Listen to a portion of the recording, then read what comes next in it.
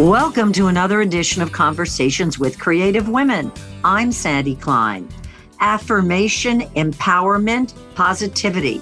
That and so much more is the mission of Nyasha Williams, my guest today. A kindergarten teacher and author, Nyasha was inspired to write her first children's book when one of her students of color said that mermaids couldn't be Black. What's the Commotion in the Ocean tells the story of a Black mermaid who spreads a message of marine conservation. That was followed by I Affirm Me, the ABCs of Inspiration for Black Kids. The picture book was inspired by the words Nyasha and her students recited at the beginning of every day. I am confident and capable. I learn at my own pace. I am loved. I believe in me. I believe in us. A quote from Kirkus Reviews about the book. From afros to Zen, this book serves messages of radical Black love and healing, determined, joyous, and necessary. The mission and goal for Nyasha are, in her words, to combat the systems of white supremacy, colonization, and the patriarchy, working towards decolonizing, liberating, and indigenizing our minds and world. Nyasha grew up in South Africa and the United States and currently lives in Colorado, where she is joining us remotely today. So, Nyasha, welcome and thanks so much for being here. Thank you so much for having me, Sandy. I appreciate your time and energy this morning. So you were born in South Africa? So I was not born in South Africa. I was actually born in Aurora, Colorado, but I moved intermittently between South Africa and the United States for a good portion of my life. Why? So my dad was Habitat for Humanity for a really long time, and my mom's an HIV doctor and researcher. So her job was very necessary in South Africa. So what was that like for you to go back and forth? And when did you start? How old were you when you first went back? So our first time moving to South Africa was when I was 5 years old. It was challenging at times. I think schooling made it the most challenging, especially because the school years are not even the same between South Africa and the United States. They have year-round school from January to December. And so I definitely had to repeat extra portions of school at times when I did the switches. And the systems are just very different in regards to school and expectations and just the general operating systems within the school. Were you in Johannesburg? We were in Johannesburg the first time. Other times we moved back, we lived in Centurion, which is kind of between Pretoria and Johannesburg. And so was that a difficult thing for you to do in terms of adaptability, the back and forth, or it was just a very natural thing for you and your family? I think that there were aspects that were hard, but there's also so much we gained by being in South Africa. There's things I miss now immensely. And I'm really happy I did go to high school there. I went to Pretoria High School for girls, and I really am grateful for that experience. I mean, they're completely different worlds, the States and South Africa. And so, everything has its ups and downs, but I think that it added to it enriched us, I think, to be in both spaces and gave us different perspectives, and things like that are very important. I wonder what that was like for you growing up in Aurora, Colorado, which tends to be a fairly white city, right? So I did not grow up in Aurora, Colorado. I was born there. I am a transracial adoptee. And so my parents adopted me from Aurora, but I lived and grew up in Louisville when I lived in the States, when I lived in Colorado. Did you ever locate your birth parents? Have you? Yes, actually, I am in maternal reunion with my biological mom and her family. So we've been connecting, which has been great. I don't know anything about a lot about my birth father, or have not been in contact with him. But with my birth family, it's been really great. Even my adoptive parents have been connecting with my biological grandma and her husband. And yeah, it's really been great to get to know and see cousins that look like me and just, experience that world. It's been really welcoming and affirming and powerful. I have to tell you, that's the first time I've ever heard this term, maternal reunion. Wow. Yes. I didn't know those two words went together. Yeah, I honestly have a lot of those terminologies and things have developed for me because recently I have been connecting with adult adoptees on the app Clubhouse. There's a lot of adult adoptee communities, and it's also growing on Instagram. And so it's been really nice to talk to other adults who've been adopted, especially transracial adoptees. And that has just been really powerful, and it's just a really unique community to be a part of. Um, just to talk through our experiences and, kind of what we're walking through as adults now. Do you have siblings? I do. I have 5 siblings, so we have 6 in total. One boy, and the rest of us are all girls. Oh, God. I mean, power to us, but I mean, that must have been intense for him. Yes. Oh, and actually on my biological side, I do have a half brother as well. Is everybody scattered around? I have 2 siblings that live in Colorado as well. That's my brother and my youngest sister. I have a middle sister who lives in Indiana. And then I have a sister who lives in South Africa. And then one of our sisters who actually lives in South Africa, she's out here being an au pair in Colorado as well. At some point, children's books notwithstanding, I think you've got a familial story there, woman, that you can write about. That would be really fascinating because it sounds extremely eclectic, your background and your upbringing. Yes, I've been told that before, that we definitely walked a unique walk. So you started out as a kindergarten teacher. That was basically your first job? So yes, that was after I went to culinary school. Wait a minute. Okay, so let's go back here. You went to high school in South Africa, okay? And then where'd you go to college? I went to college at William Jewell College in Liberty, Missouri. So I was out in Missouri for 4 years, and I completed my degree out there.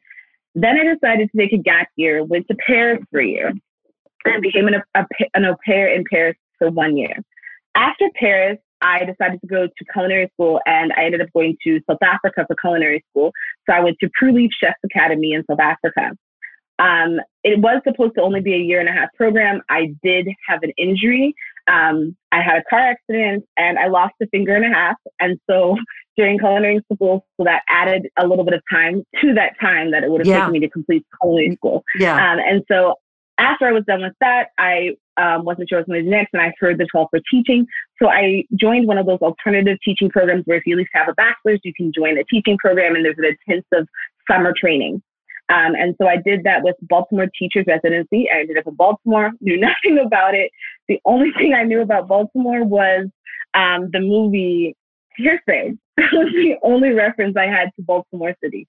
So I moved there and I started teaching. I did the intensive summer program, and I taught in Baltimore for 2 years down in the south of Baltimore. Marie G. Faring was the school. And I met my husband out there. And we then moved to Colorado. And so I brought him out to Colorado. I did a year of teaching in Denver. And then I did a year of teaching in Aurora. And that reaches us, my teaching in Aurora was the 2019 to 2020 school year. So when you were teaching kindergarten, did you have a classroom that was mixed race? Were your students mixed race? So there were definitely a variety of students in my classroom every year I taught. Some more diverse than others. Baltimore was probably the most diverse. And then my last year in Aurora was definitely pretty diverse as well. Mm-hmm. And so you never necessarily had designs on being an author, did you? Not at all. Honestly, I have friends who they would laugh and joke on me about like how much I struggled, honestly, with writing in college. Just my papers, they would have to do a lot of editing for me. And so for me to be an author now, they said, oh my gosh, if you would have told us this in college, we never would have believed it. Right. But yes, this is where life is taking me. I just saw a lack of representation in the classroom. And I was like, I'm not seeing my kids represented. I'm not seeing characters, even in media, who look like them or that are represented in a positive manner. And so that's kind of where I heard that first call and just started putting manuscripts together. But again, when you're teaching, you don't have a lot of free time. So I didn't have a ton of time to work on it. But thankfully now I'm walking fully in that path. And so I am completely author, creator, activist now, and working to create what I think was missing for me as a child and missing in the world. So when that student of yours came up and said, as I said in the introduction, that mermaids couldn't be Black, that was obviously a huge trigger for you. Yes, it was really heartbreaking, but I think it just affirms the work that I'm doing, right? To me, it was like, this is exactly why I'm doing what I'm doing. That's not where you were back then. So I had started writing that book. It wasn't completely out yet, but her work, like when I told my children what I was doing, that I was working on this book, this child said to me in my classroom was like, well, mermaids cannot be Black. And that was just so devastating, broke my heart. And I was like, of course mermaids can be Black. And it just, yes, lit a fire really on, yes, this is a necessary thing that needs to be out in the world. And just honestly reaffirmed all the work that I need to do. And was that just a real natural act for you to write that book? Did it just kind of pour out of you in a way? Yes. The first book, What's the Commotion in the Ocean, flowed so naturally for me. It honestly just took a couple of days. I was just at night writing and I was like, does this sound good? I kept like turning to my husband, what do you think of this? How does this sound? And he's been really supportive through my whole journey. And honestly, there's another children's book that I'm writing pretty soon that he conceptually I formulated a children's book off of this idea that he brought up. So I'm really excited for that one to come out as well. After your book was published, did you assume that you will continue to marry both careers, being an author as well as being a teacher? I did definitely think that, but I thought it would be more of a slow transition. I think 2020 kind of gave everyone a whirlwind twist. Yes, and kind of reevaluating, figuring out what's going on. And the school that I was working at, Aurora, did close in the 2019-2020 of that year. It closed, and so I was like, all right, well, what's next? And I definitely thought I would go back into the classroom or do pods or continue teaching in some way. And then ultimately, I just continued authoring during that time, writing at least. And that's when I got in connection with my literary agents and things just kind of took off from there. And I kind of stepped into that role. Talk about the book, I Affirm Me, the ABCs of Inspiration for Black Kids. That seemingly was just something that you felt you were providing, in a way, a public service. That book didn't exist, did it, before you wrote it? That type of a book. It's literally my love letter to Black kids, because self-love, I think, is really hard for BIPOCs, especially when the world's telling you that you are not what the world wants. You're not of value. You don't matter. We get those messages daily. You're inferior. So exactly.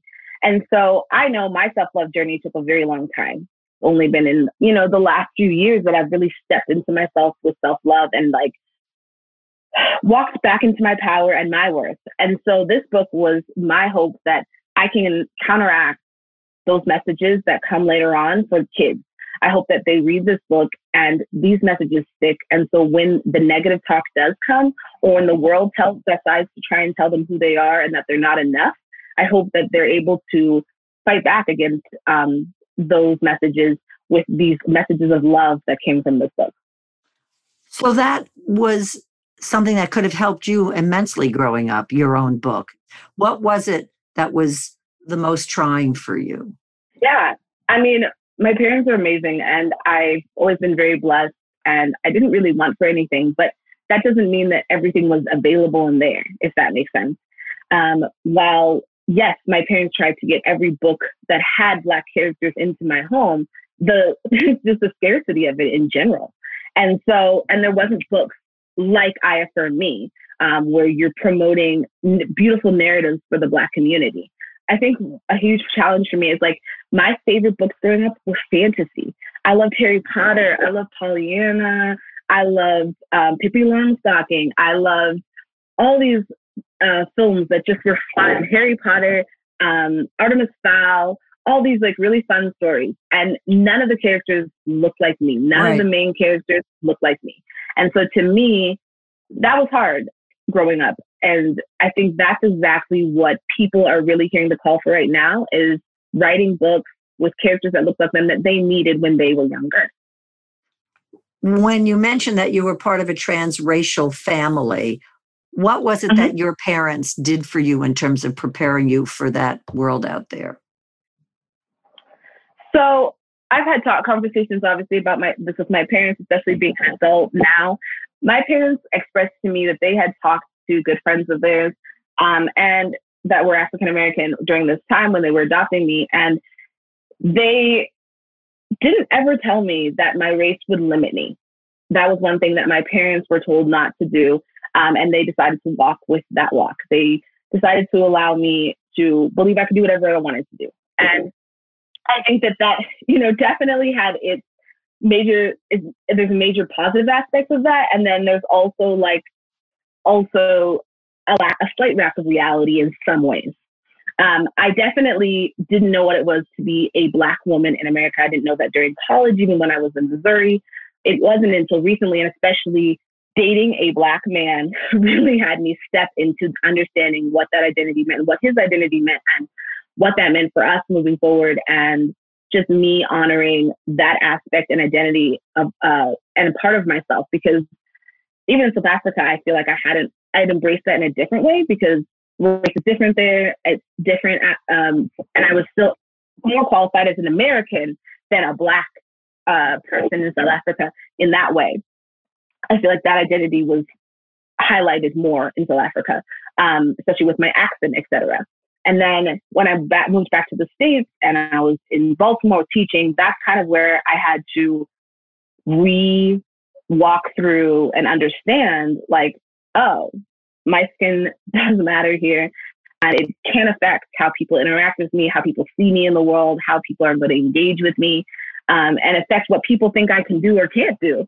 I think that it was definitely easier to walk through as an adult. I think that it would have been a lot harder to walk through as a kid.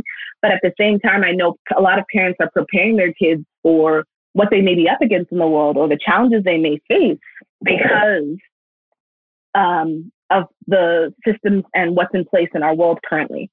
I thank my parents definitely for encouraging me, because I don't think I would have taken half the leaps and had half the confidence I did if they wouldn't have just allowed me to live my life and walk as I feel I should walk.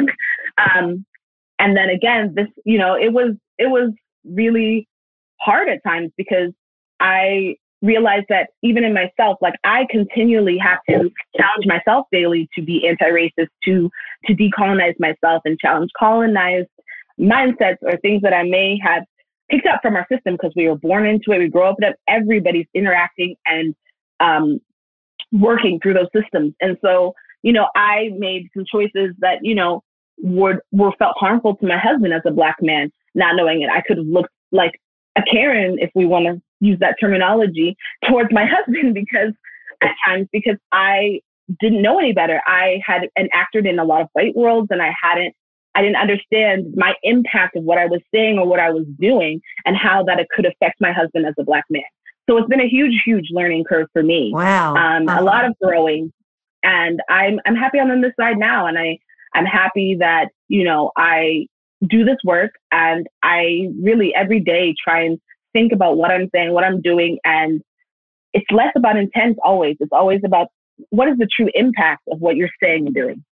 Do you always feel that you have to check yourself? Yeah. And I think that that's everybody. But I definitely do think that being raised in a white household, I had habits, and I think I walked as though I was a white girl at times. I think I didn't realize and understand that I wasn't. And I think that has carried out into my adult years. And so I've definitely had to do some of the same work that white individuals would have to do as allies in checking themselves. I think I'm in a different place now because I have done this work for a while now.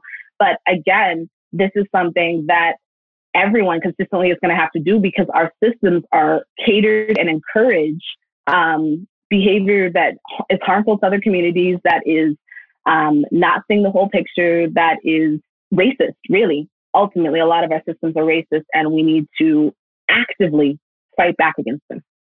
So your husband turned out to be very instrumental in kind of exposing things that, ironically, you did not experience, or that you might be unaware of, if I can put words in your mouth. 100%. him and I are like, we kind of joke that we're opposites, yin yang kind of energy, because he grew up a very different experience than I did, and especially in Baltimore City. And so it's been really interesting for us to walk that walk. There were periods where for a huge portion of my life, I did not think I would marry a Black man. I, had some internalized things from experiences that I had, especially when I was in South Africa. And so I had no idea that I would end up marrying a Black man. And my husband's one of the sweetest men in the world. He's just, honestly, there's very few things that I can say that really sum up how amazing he is.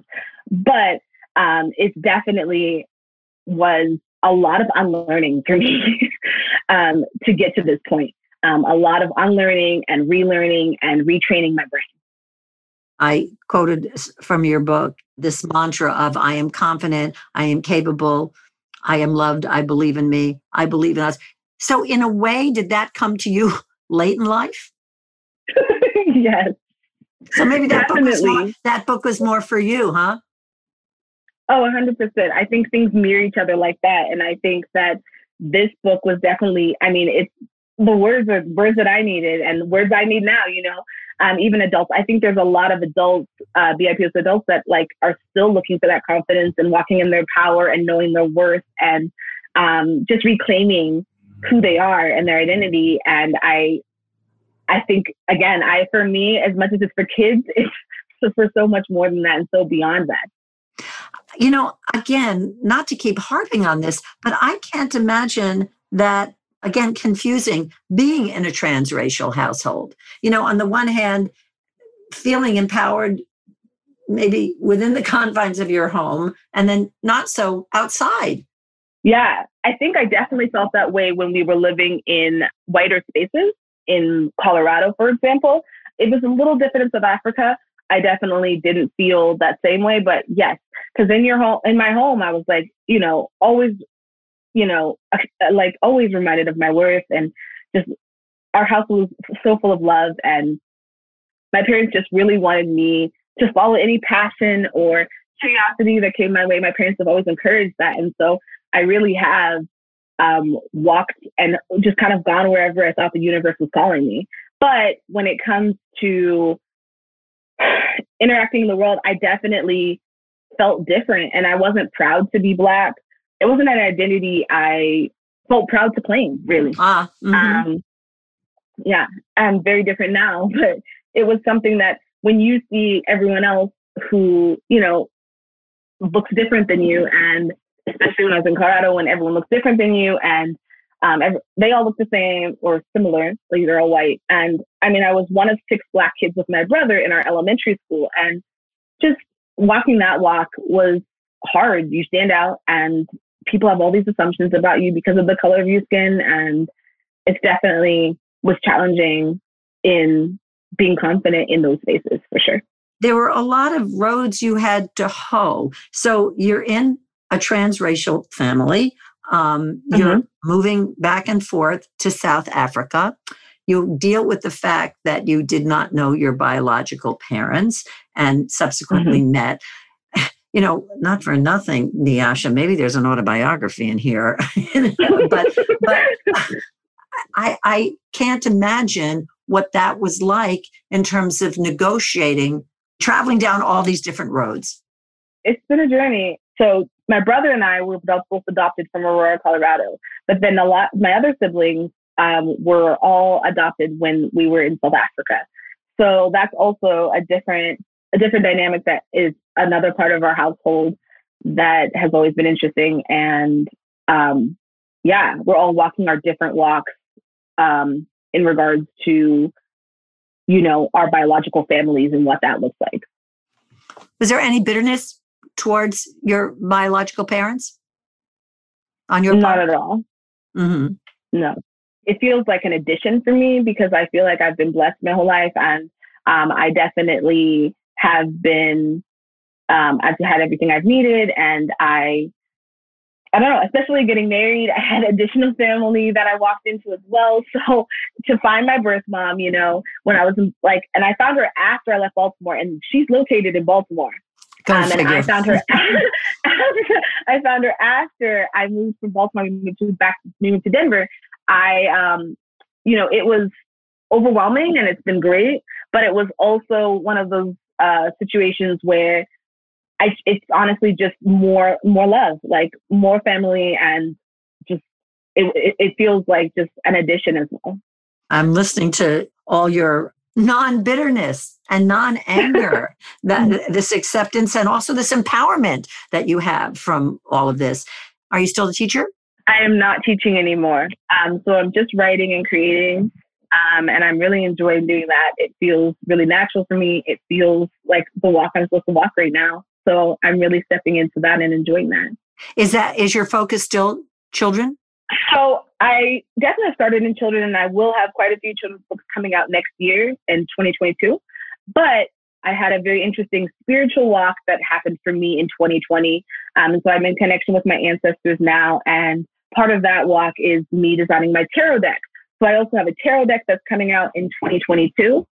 And that's been really an exciting and affirming, again, walk that I've been walking. And I also am working on a bunch of other projects that will not just be children's, I'm looking at graphic novels, cookbooks, and other things that I'm trying to work on, because I don't know, I hear the call for a lot of things, and I kind of just allow myself to create whatever I hear the call for. How's this for an obnoxious pun? You're just an open book, huh?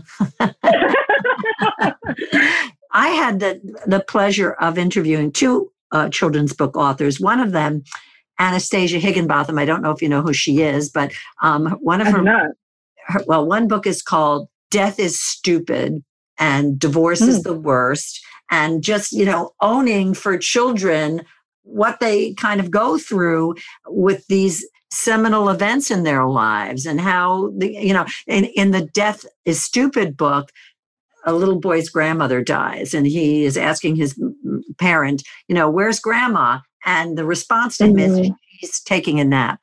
Well, grandma's just not going to wake up from that nap. And we tend to really sell our little ones short and be very dismissive of what they need to know, and to respect that it's important to tell the truth, not maybe in the starkest of terms, but to empower them. Yes. And I think that again plays into kids understanding the world and what's happening in the world right now, right? That links right into that of I think we always doubt what kids can do. And I felt that in my classroom every year. I always tried to make sure my kids are really understanding true experiences, especially historical experiences. I definitely believe kids can understand and do better than past generations. And I think this is why we teach them these things, so that we can be better than the past generation. I know that there's a huge pushback, for example, around critical race theory, and right. Everyone has the curriculum being taught in school, you mean? Yes. And in my classroom, my kids, and it didn't matter what race the parents were, what race the kids were, the parents were always really supportive and really encouraging me to teach their kids as much as possible to make them better humans. That was my job in the classroom.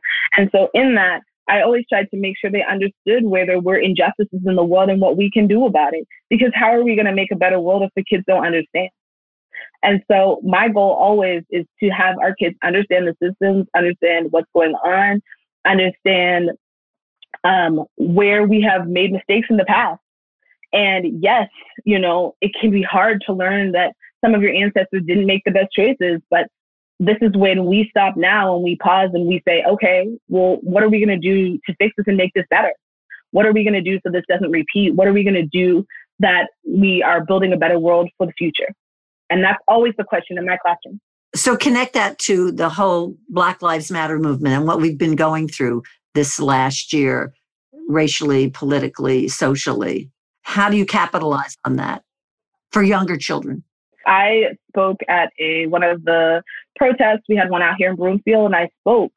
And it was really just really affirming, because I live in a very white community, and it was really affirming for all of those neighbors and community members to be in the space. It was really affirming for their kids to be in those spaces. And for them to be like that, you are a part of history, and now you're part of something that we believe in. We don't want this to continue what has happened. We want to acknowledge what has happened in the past. That was a huge issue for America, is that they did not want to, like, and still now, is acknowledging historically what has happened, how we've gotten to this point. And that's what really needs to be addressed. But we also want to address it, and we need to teach the truth so that we make sure we don't make these same mistakes. And we do better as we move forward. So what irons do you have in the fire right now? What is it that you feel that you can share? Yeah. So like I said, I have quite a few children's books that will be coming out next year. All on the same topic?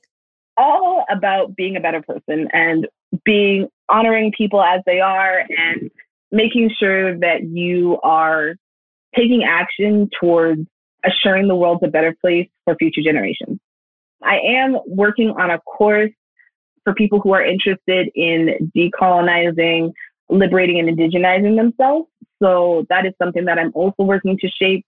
I think that looks different for different communities. Each community, I think BIPOCs, and even dividing up BIPOCs, that looks differently for BIPOCs. And I think that looks different for white people or allies.